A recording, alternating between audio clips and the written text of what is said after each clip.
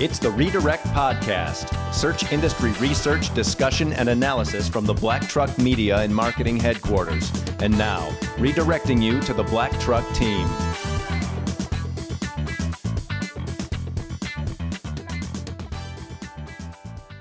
Welcome to episode 34 of the Redirect Podcast. I'm Jason Dodge, founder of Black Truck Media and Marketing.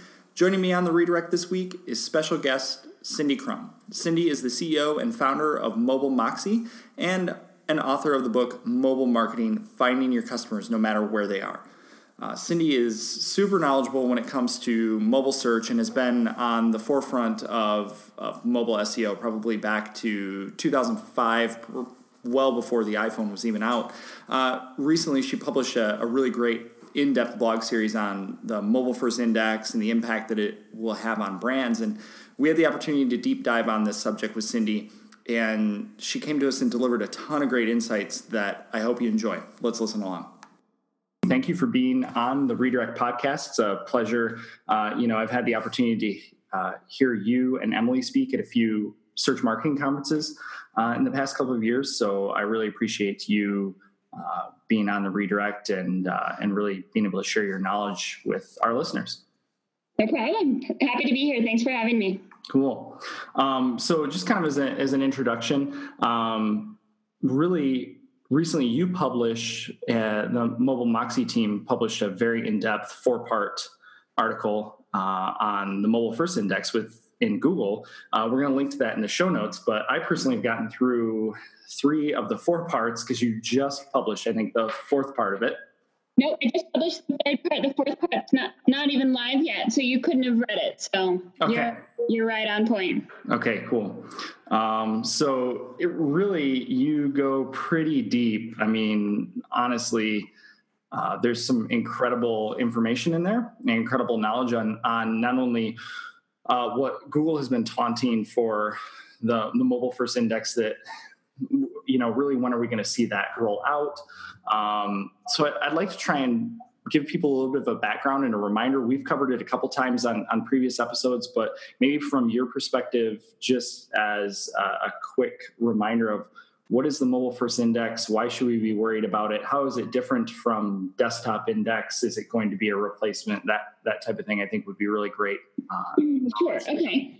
So Google started talking about mobile first indexing over a year ago, maybe like 2 years ago almost, but they've been hinting at it. And the idea is, the way I've been explaining it to it is we have to break the words down in the naming, because Google named it they didn't name it like a silly animal name. They gave it names and the words have meaning. And I think if we break it down to say mobile means what mobile originally meant before it meant phone, which is mobile means movable, portable, stuff like that. And then first means prioritized, but it doesn't mean only, and that's an important point. And then index. And index is a concept that we had way before search engines. The idea of an index is it's a vast repository of organized information or ways to find organized information. And so before the Google index, there was the Dewey Decimal System was an index of all the books, and there were yellow pages that were indexed alphabetically, and white pages that were indexed by last name, things like that. And so all it takes to be an index is to have a unique identifier and a way of organizing the unique identifiers, be it alphabetically, by color, whatever. And so when we put these 3 words together, I think of mobile first indexing as meaning like portable, prioritized organization of information. And what we've heard from Google goes along with that. They're saying that there's currently the old desktop index and there's the mobile index, and they want to transition everyone in the desktop index over to the mobile index, even if it's a desktop-oriented page, even if it's really slow. The mobile index is going to include all the information that the desktop index did.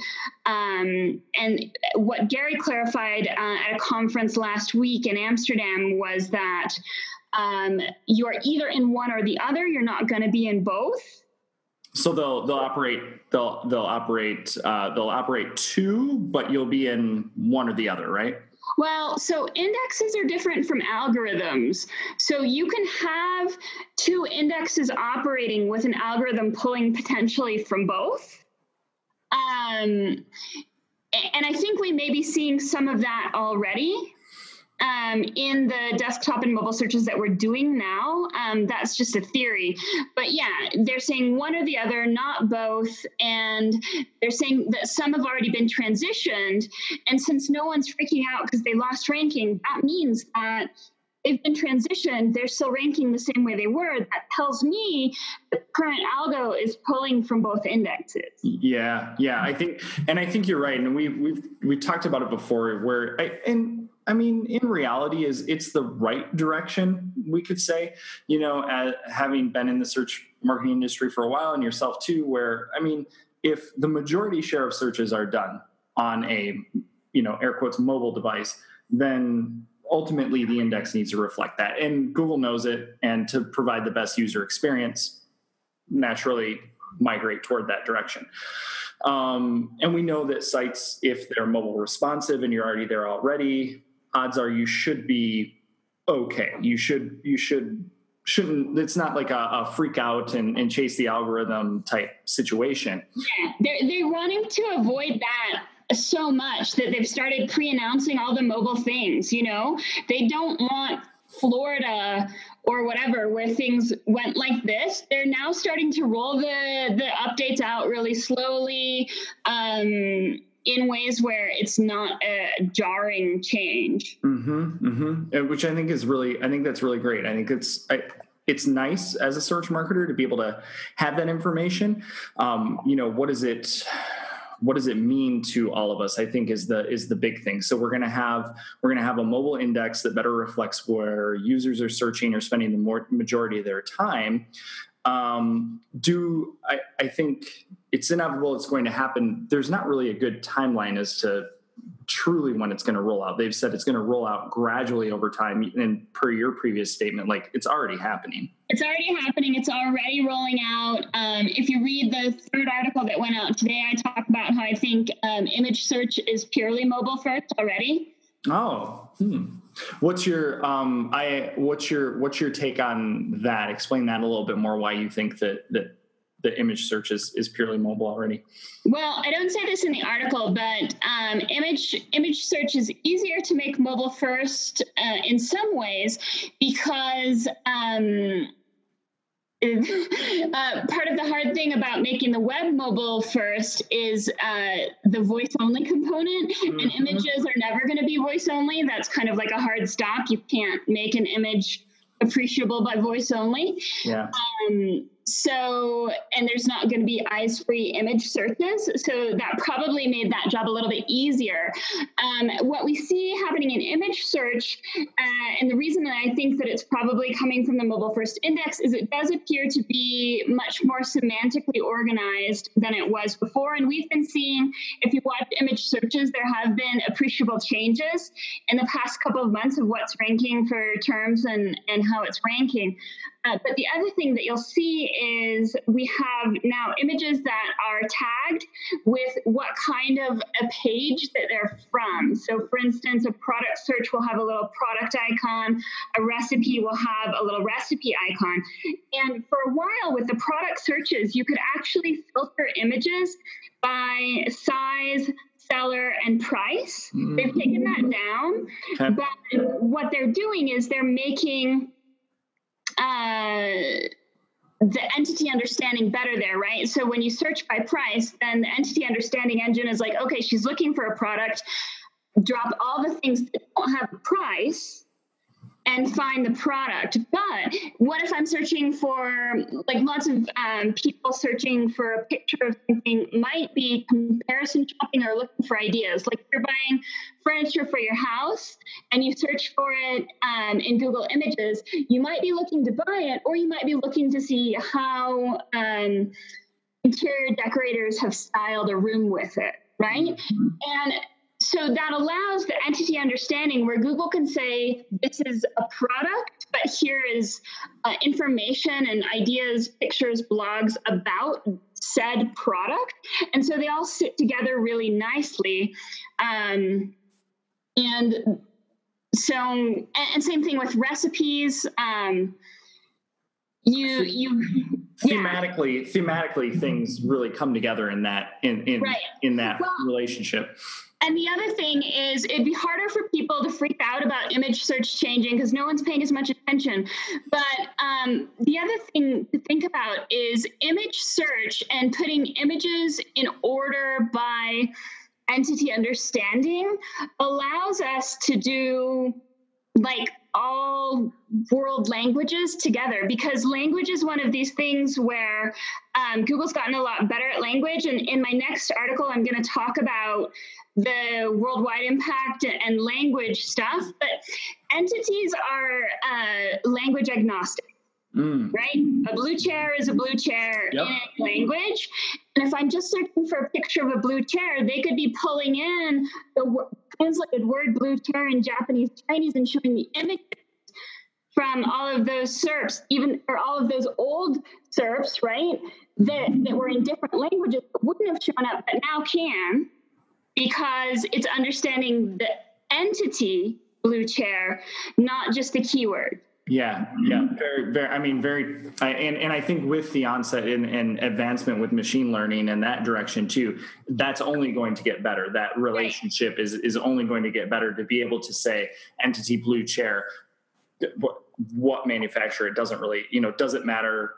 Doesn't matter what country. Doesn't matter what brand. Here's all the blue chairs. Right, or if you put a specific blue chair, here's all the blog posts with pictures of that blue chair in a room, right? You don't want just the ones that are written in English because you're looking at images you don't care. Yeah, and I think the closest example you will see to that level of detail that you just touched on is if I'm a Google Pixel user, and if you are a user of Google Photos, specifically in the mobile OS, it's incredible that given just a short period of time, it knows who my daughter is. It knows what a skiing picture looks like. It knows it knows thematically what these items are. In your case, of your words, entities, and it can piece those together very, very quickly. Yep. The other thing that we're seeing in image search, just because it came up, is now they're even doing related searches, option bars as an image result. So if you search for Starbucks, it'll show a bunch of Starbucks pictures, and then amongst them, you might find a panel with 3 buttons to click that says, did you mean Starbucks coffee? Did you mean Starbucks near me? Or did you mean find a Starbucks? Because those are the most commonly related terms. And those have never shown up in image search until now. But it makes sense in a limited, like non-phone kind of search way. And this is what I get at with like mobile, meaning not necessarily a phone. Mobile means movable and portable. So like, let's say I have a Google Assistant enabled TV. And I can do an image search, but I'm doing it with my voice. So I can't click, but I might want to filter my image search down on Starbucks to just Starbucks near me, or just Starbucks coffee, or just Starbucks menu, or whatever. And so when you prompt people with a multiple choice option, they're more likely to filter using words that the AI is expecting, which will make the AI better at filtering. Whereas if you try and do a subsequent search without the suggested filters or other relevant things, the AI has to work harder to know what you want. No, it's a great point too, and I think it gets into more of the. You talk a little bit more about Google Actions, and that's a big thing. I don't want to say I push back a lot on voice search. There's a lot of power behind it, and so mobile first index shifting from just that concept to voice search and natural language searches let's talk a little bit more about this concept, as you mentioned, of eyes free. That's what Google calls it, eyes free. My biggest concern about everything is that, okay, even right now, let's say Google's and Alexa for this case too. We can talk about Amazon Alexa being, call it 95%-ish accurate, just a ballpark. But what's going to happen after I say, okay, Google, find the nearest, gas station near me? It's the next prompt. It's I think Google calls it Google Actions.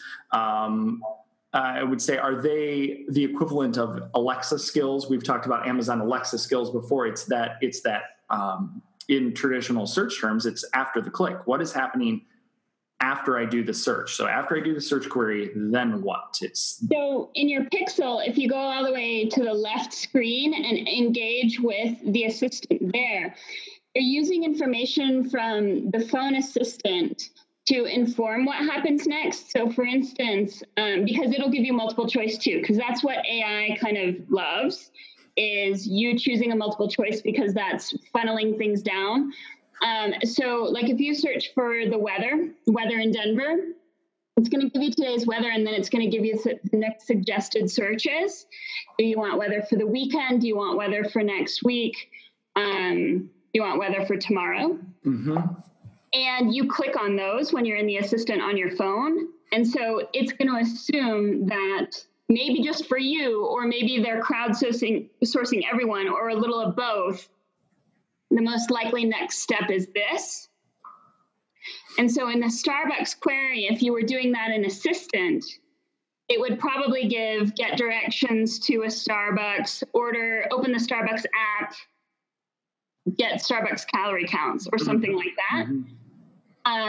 And the nice thing about the Assistant is, because it's at the OS level, it can launch other apps. So it could open the Starbucks app, if it were deep linked appropriately, open it to your most likely order, and you can just do a reorder, stuff like that. So I see your trepidation, but I think that over time it's going to be getting so much data so fast, it's going to learn really quickly too. For sure. And what exists in like iOS in the Apple world for those features?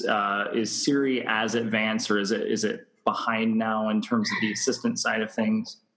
So I've never been a huge Siri fan. Me neither, so it's okay. I think that they want to be there, but I don't think that they're doing it that well now. I think that if in some cases they're anticipating the next action, like potentially if you search for a Starbucks, it'll give you the Starbucks website, the Starbucks app, and then a map set of results so you can click directly two directions. But I think that Siri is so limited in terms of being a search engine. The only way. I would agree with that. Yeah, I would agree with that. I think that's the difference of they were the early adopter in terms of when they acquired that technology, Apple, to just kind of saying, hey, we're first to market with this. This is fantastic. And everybody thought it was cool. But was it really usable by the time Google and Amazon and everything? And when everybody caught up with once AI caught up, right, their technologies caught up with voice searches and voice prompts, I think Apple still, and they even recently admitted that, it's behind and we need to do something about it. And they don't talk about Siri having the ability to learn very much, if at all. Agreed. And they have so much data, they should be doing that. There's no reason to not do it, except for potentially privacy issues, which we know, like, that's where they think that they shine. And they do, I guess, fair enough. They're better at privacy than Google is. But at a pretty severe cost. Yeah, totally. So I think building off of the idea of the after the search, so after the initial query happens, the command or prompt, I think calls it command probably. I think if you call it out pretty detailed in your first part article, This seems to be the biggest hangup and sticking point, I believe, for a lot of at least search marketers who are trying to grasp and figure out, okay, do we need to do anything about it now? If we're working with major brands or even mid-sized brands, are there things that we should be thinking about? And are there steps that we should be taking when it's not only, not just optimizing for voice search per se, but what are the things that we need to be thinking about to help drive traffic from a voice search? So it's a good question.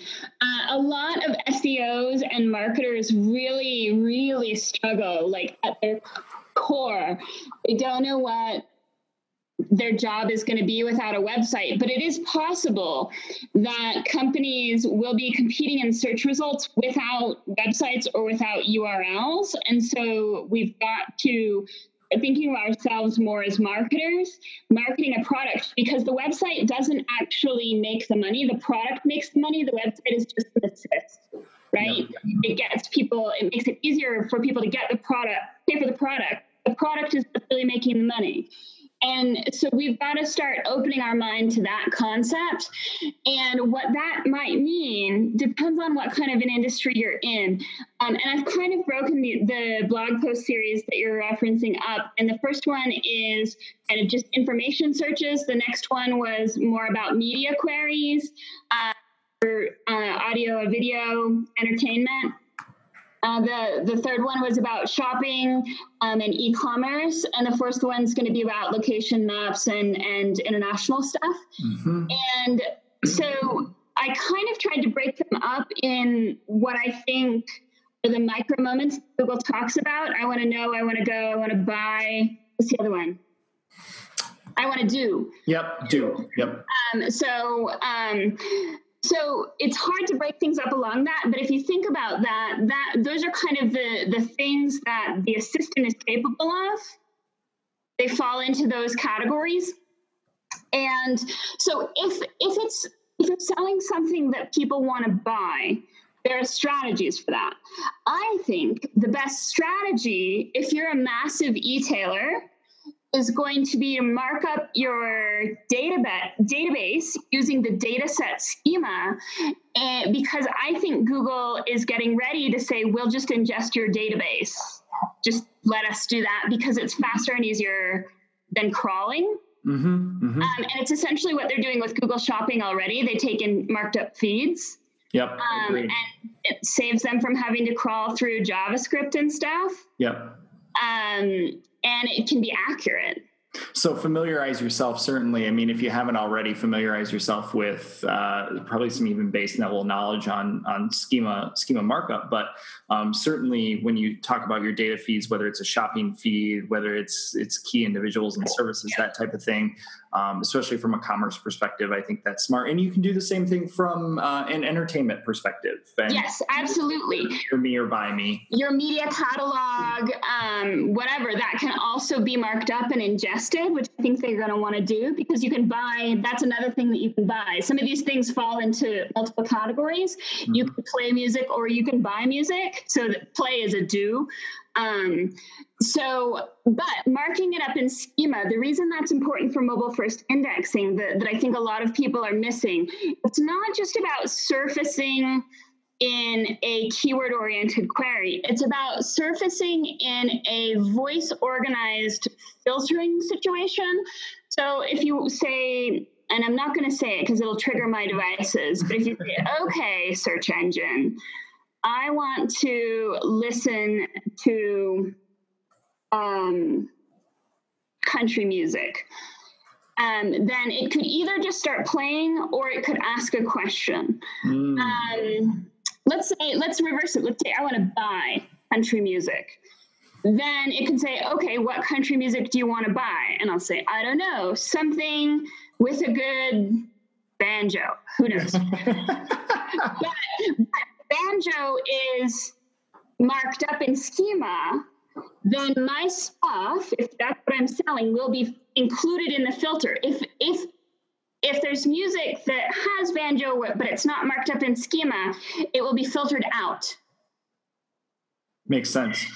So if you're missing the mark on schema, the major concern is in any kind of voice-oriented, entity understanding kind of way, if you're not marked up properly, you just get filtered out on the first filter.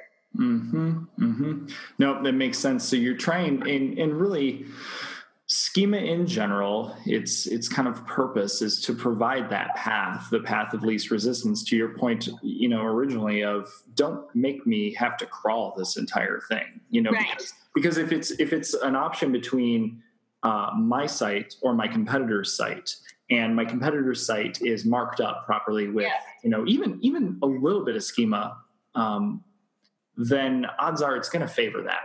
Yep. Because it's faster and easier to surface an index. And you think about it, Google probably has the technology or could develop technology to listen to all the music and take it up itself. And it may well do that. Or it may, once we've tagged up the starter, the feeder stuff with all the instruments, then it can say this sounds like that and compare it unmarked up stuff, which I think is probably what they're going for in a lot of things. They just need enough people to mark up their content. Then they can do a machine learning algorithm to learn how to identify similar sounds or similar images or similar whatever. Totally. So we're feeding their AI. Google unpaid labor. Yeah, for sure. Their AI, but it still means that you have the benefit of being there the longest, the first, because I think those still going to matter, just in a different application of that kind of an algorithm, right? The history of having the markup for banjo is going to help you. And I think that is maybe that's the precursor, if you will, to getting people off of the first page of SERPs. So if I'm winning the featured snippet right now, which Google Assistant is going to be reading that back to me, right? Your device is going to read you back that information. That's probably the first step in the direction that they're going to go from a taking action perspective, a command perspective of what's next. Right. Go here, go there, which is why even I think their micro moments, as you pointed out, are very much in that see, do type of relationship. Those are almost, I don't want to boil down what Google's doing, but they're almost the easiest to accomplish. They're the easiest. They're the big buckets that you put things into, and things might exist in multiple buckets, but that's because they're rich entities, right? And that's important to know which buckets they are in and which ones they're not. So let's talk about commerce then, and kind of flip almost 180, where we go from these things to do, things to see, those things that are near me, and let's go buying. I won't talk about ad opportunities yet, but from a commerce perspective, my opinion on the matter is that voice search and this eyes free, it would be really great, especially if I think about the Amazon Alexa world of reorders, staple goods, things of that nature. It's obviously a natural play for Prime and things like that. I suppose if you were living under a rock, you wouldn't notice that as a marketer, but it's a direct tie. How do you think in a Google world, in a search world, we're going to see that evolve and shift? So here is what I speculated about in Article 3 and what you can expect more ideas about in Article 4 is it appears to me Google right now has two shopping outlets. They have Google Shopping and they have Google Express. And it seems like a lot of the companies that are in Google Shopping are also in Google Express, but some new companies are in Google Express as well. I don't do paid, so this is a lot of guesswork for me, just what I can observe. The fact that there's so much crossover makes me think either they're related or they're ingesting the same kinds of files. Files that they take in are the same. And so companies see a benefit to being both places. But what's interesting about Google Express is it seems like they're trying to compete there with Amazon Prime, Amazon Fresh, Whole Foods, because Google Express search results are more location oriented, and they're pushing harder on the idea of quick shipping. So I think Google Express is going to be the Amazon Prime, Amazon Fresh competitor. I think it's all going to be voice enabled. I think you're going to be able to reorder. The nice thing there is that Google Express is managing all your loyalty accounts. If you already have accounts with the store, they're managing that. So you're not beholden to one store as much as with Amazon, it's kind of all or nothing. And so I think that Google is going for the breadth play. Like, we will take in all the stores and offer voice search, quick shipping. And the reason they can do the quick shipping is because they're only showing you product that show up in your zip code already. Yep. So what seems likely right now is that they're just sending drivers to move packages and things around within a zip code area. And I think, and this may be like too futuristic, but I don't think so, actually. I think the reality of driverless cars is getting closer and closer, and Google's all over that. And Google could use their driverless cars to pick things up and deliver things really easily. And especially if Google, I feel like when Google starts ingesting feeds from all the local stores about what their inventory is so that it can be sold in Google Express, what's going to happen is Google is going to have a really good idea of individual stores' inventory control system, which has always been a nightmare for local ordering. Like Best Buy or DSW, they always offer you the option to go pick it up in the store, but then half the time you get there in the store, even though it's said on the website it has it, it doesn't. So true. Google sees the opportunity to really help companies improve on that, and in doing so, get into the action by doing the delivery and the inventory control piece, and just so that companies don't have to become tech companies, they don't have to do all that stuff. They just send a feed to Google, and I think it's like they're definitely at a disadvantage compared to Amazon Prime right now, but they do have a compelling competitor coming up if they can execute all the way and get all the stores to buy in. And I think that's where they're struggling. There's been a slow buy-in, and the biggest hurdle right now is the minimums for the free shipping. Different stores have different minimums, and you cannot combine.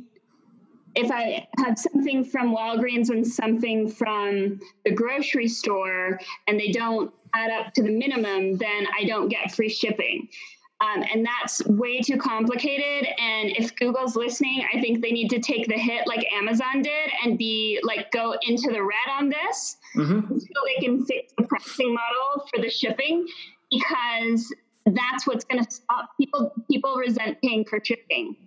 No, I think you're spot on with that until they figure out the logistical aspect of it, which is what, it took Amazon a little while to figure out. That's why they went out. It's no different than what we see in the retail landscape now. I mean, everybody has frustrations of shopping local. It doesn't matter what it is. And local can be your large big box retailer to your actual true local mom and pop boutique. But, you can go there and be frustrated, and they'll be like, oh, well, like Target, for instance, might have, well, you can order that online and we'll ship it to the store. Well, why would I do that? So put yourself in the user's perspective and say, so I do a search, I know what I'm looking for. Yeah. And then that's the beauty of Prime, is that we all pay for it, on an annual basis, and I get 2-day shipping. Google's saying, you don't have to pay for it, but the minimums are the hang up right now. The minimums are the hang up. And FYI, Target just announced either same day shipping or next day shipping. They're trying to get into the fight too. And that's compelling, except they haven't done a good job of marketing a lot of the stuff where they are competitive. Target, for instance, if you're a Red Card member, they already have free shipping. It's not 2-day shipping, but at least it's enough for anything. So you can order a $2 pair of socks and get it delivered free shipping, but it'll be like 7 days instead of 2. So really, everyone's trying to chase Amazon. And I think the only way, as I recall, when Amazon Prime came out, they were taking a hit, and they were by like the cost of the shipping was impacting Amazon, and they were kind of paying when users weren't paying for the shipping. They were kind of paying additional, and they went into the red for a little while while people signed up and bought into the idea. And then the volume made it so much that it came back out in the black because of the money that they made up on volume, right? And I think that's what Google's going to have to do, is they're going to have to take a leap of faith and go into the red or be unprofitable for a little while to cover the cost of shipping, just to get the critical mass of users. Yeah, great point, because Amazon has the number, or not Amazon, excuse me, Google has the number of users with accounts, but how many of those are buying? So that's going to be the big deal. And obviously from a mobile perspective, if they can carve out just even a percentage of that, obviously it'll cover, their margins on everything else will cover the cost of them giving free shipping. Mm-hmm. Talk to me a little bit more about the commands and the various, I guess, prompts and things like that. Talk to me about brands taking ownership of that, and do we see brands of all sizes take ownership of that? Do you think it's advantageous for we've got big box retailers that should take advantage of it, and major P&G type brands to small companies? Like, what's your take on that? So the way that companies are really taking advantage of commands and voice search, other than just being well marked up with schema and giving the best to Google so that they can surface it in the right queries, if they want to be more proactive, getting the answer boxes is good, but creating a Google action, I think, is going to be a really good way to surface. And Google Actions are essentially chatbots. And so you program in the first few commands before it takes an action. So you have to have something that only requires a few questions, and all the questions can be multiple choice or yes or no. And then it has to have a way of paying if it costs money. So, for instance, the easiest example is OpenTable. There was, I'm not sure if it was just a beta or whatever, but for a while there was an OpenTable action, and maybe it still exists. I haven't read it in a while.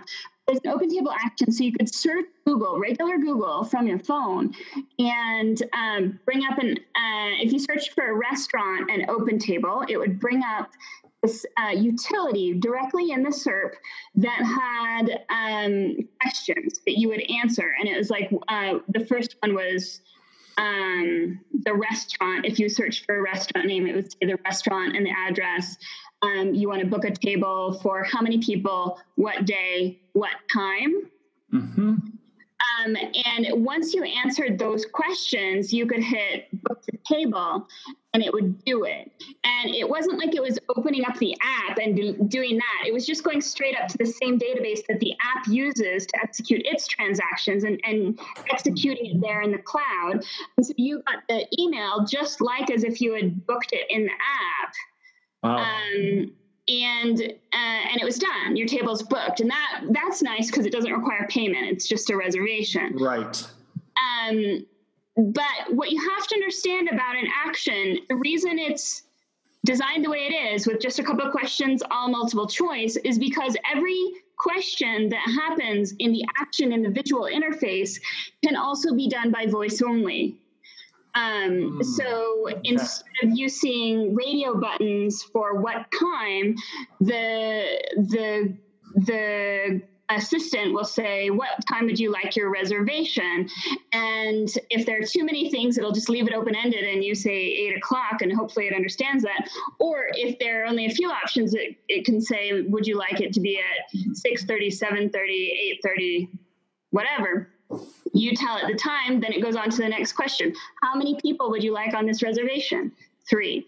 And so everything that happens in an action is voice or visual. Okay.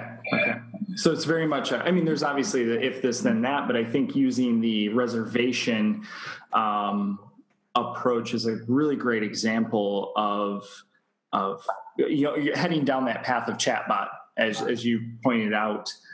When people often say, well, okay, we want to do a chatbot.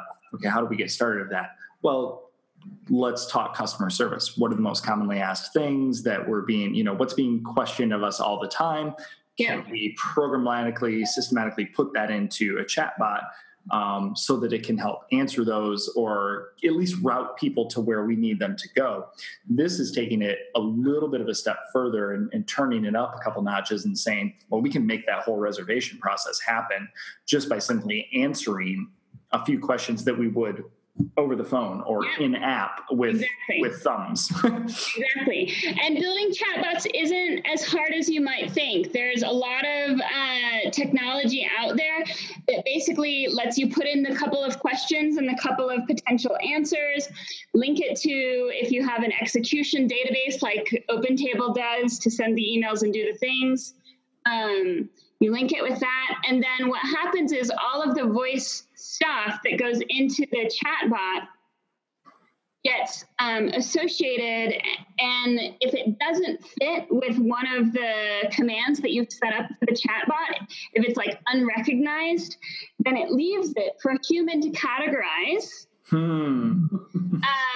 that you're training it over time. Okay, so we get some assisted machine learning in there, if you will. Right. Okay. So if someone responds with to the question, what time, and they say, oh, I don't know, how about 7:35? And it's not programmed to handle that I don't know, and the 7:35, the 5 is really throwing it off. What you can do is you can either say associate this with 7:30, or you can create a new response or a new understanding in the chatbot that says, oh, we only do reservations on the half hour. How's 7:30? Yep. Makes sense. So you're basically, you need to be able to provide some sort of guidance on that response. We can't it's not completely unassisted and letting the machine run it. I mean, we've seen chatbots just completely go off the rails in that regard, which is also truly fascinating, but not something you want to do when it comes to your restaurant and reservations. Right. And the other thing is, so you can recognize the 7:35 and have an intelligent response, or you just have default responses in that are like, I'm sorry, can you say that again? Or I'm sorry, that doesn't fit with what we were expecting, or something like that. And if you say that doesn't fit with what we were expecting, then you put the rules, kind of like when someone types in a password that doesn't fit the password rules. It says, oh, you screwed up. Here's rules that you have to play by when you're answering this question. Yeah. I think that's really getting your mind into that mode of, not thinking about all the things, but just thinking about the things that it's not just the commonly asked questions, but then it's also the little blips that can happen in there. And all you're doing is making it a better user experience, right? So you're making it a smarter chatbot, because a chatbot that constantly says, I'm sorry, can you say that again? Or I'm sorry, I didn't quite understand. That's a dumb chatbot. Yeah. But it's only a matter of training the AI. And actually, you don't have to be very technical to do that. What are there a couple resources you might recommend to kind of check out, and we can always link off to that too? The one that I liked used to be called API.ai, and they changed their name, and I can't think of it right now. But whatever API.ai became, I think that one was guided by Google anyway, or a Google spinoff project kind of thing. And it's easy to use. No, that's great. Actually, API AI is now Dialogflow. So thank you. There we go. A quick search turned that up. Well, so in kind of closing, we covered a lot of different things, and I'm going to be really respectful of your time too, and the information you shared has been incredible. So we know the mobile first index is coming, and we talked about understanding that. And in previous shows, we talked about as kind of a reminder, like, there's a difference between being indexed and being ranked.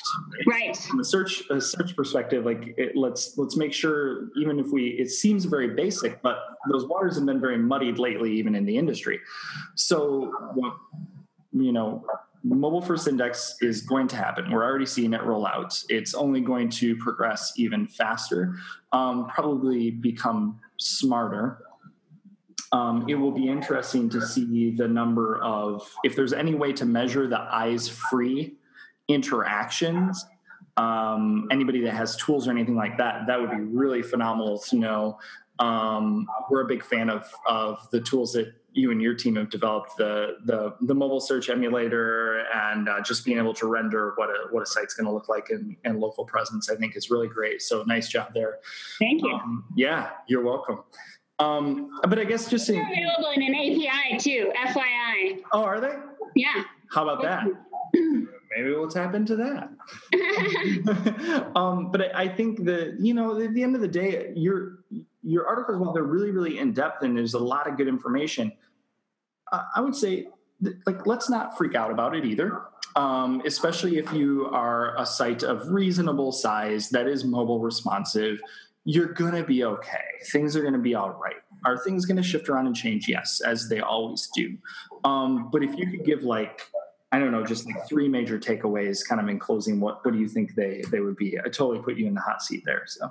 Okay, so the 3 major takeaways. The first major takeaway that we haven't clearly said on the show yet is that I think mobile first indexing and being in the mobile first indexing index is good.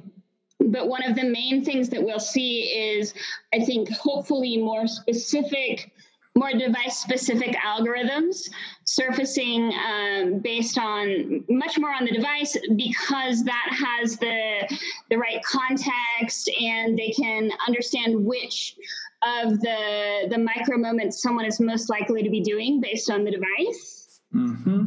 So the results will vary from one device to another and from how the search is initiated. If it's initiated with typing, you might get slightly different results because it knows that you have a keyboard. If it's initiated with voice, then it might be you're going to be weighted more heavily on whether or not a voice response is available. That's a really great point. Really good point to aiming. And do we toss a tablet in there occasionally? It could come up. But yeah, very, very much so. If I'm on my mobile device, I'm on my phone, but did I type it? Did I ask the question verbally? The intent could be different. It could be the same search query, but the intent could be completely different. That's car, different intent. Stuff like that. And in the car, there are intents that would be fine on any other screen, but if the engine's running, this intent is illegal in your state, right? You cannot play video from your center console while you're driving. Good point. Yeah. And Google maybe is probably expected to follow those rules. Right. So things like that. So that's my number 1. Number 2, just something that we didn't talk about that I think is important is PWAs. Oh, yeah. I mean, if you want to touch on that briefly, go for it. Well, progressive web apps are easier to crawl and index. And the reason they're easier to crawl is because Google's crawling the API into the service worker. And so it gets rid of anything that's not critical because the service worker is programmed to cache only the critical stuff. So it's like you've weeded out all the bad code and just given Google the beautiful stuff for the index. So Google's crawling the service worker PWAs. But I think that that's also how PWAs are going to be viable in a voice-only context, is that it's going to be easy for it to extract something that it might be able to read out loud. So that'll be interesting to see, where does it stop reading, because there aren't separate URLs as much in PWAs, or they're not as necessary. So knowing when to stop might be an interesting conundrum that'll have to be solved. And similar, and I think my suspicion, this is reaching, but my suspicion is that's why it started making actions for podcasts. So they auto-actioned podcasts, and so you can do a search and do a play blah blah blah podcast, and it's supposed to work. And the interesting thing about podcasts is that they have commercial breaks and they have kind of sections.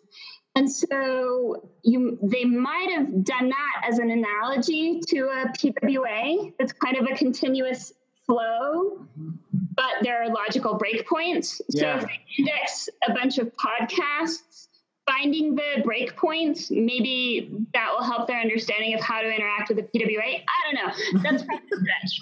But that's my number 2. I think a lot with your number 2 on PWAs, that's probably, I don't want to say it's the most volatile, but there's still a lot of unknowns with PWAs. Yeah, totally. Cool. My number 3, let's see, number 3, get a Pixel. That's my tip. Number 3 is a tip. Get the newest Google phone you can, because that's how I'm able to see the future. Is I just bought it. Like, I have the phone. They're releasing stuff first on Google devices. They're testing stuff on Google devices. I'm seeing crazy stuff that I think most people aren't seeing in Maps. I don't know if you've played with Maps recently. Oh, yeah. It's insane.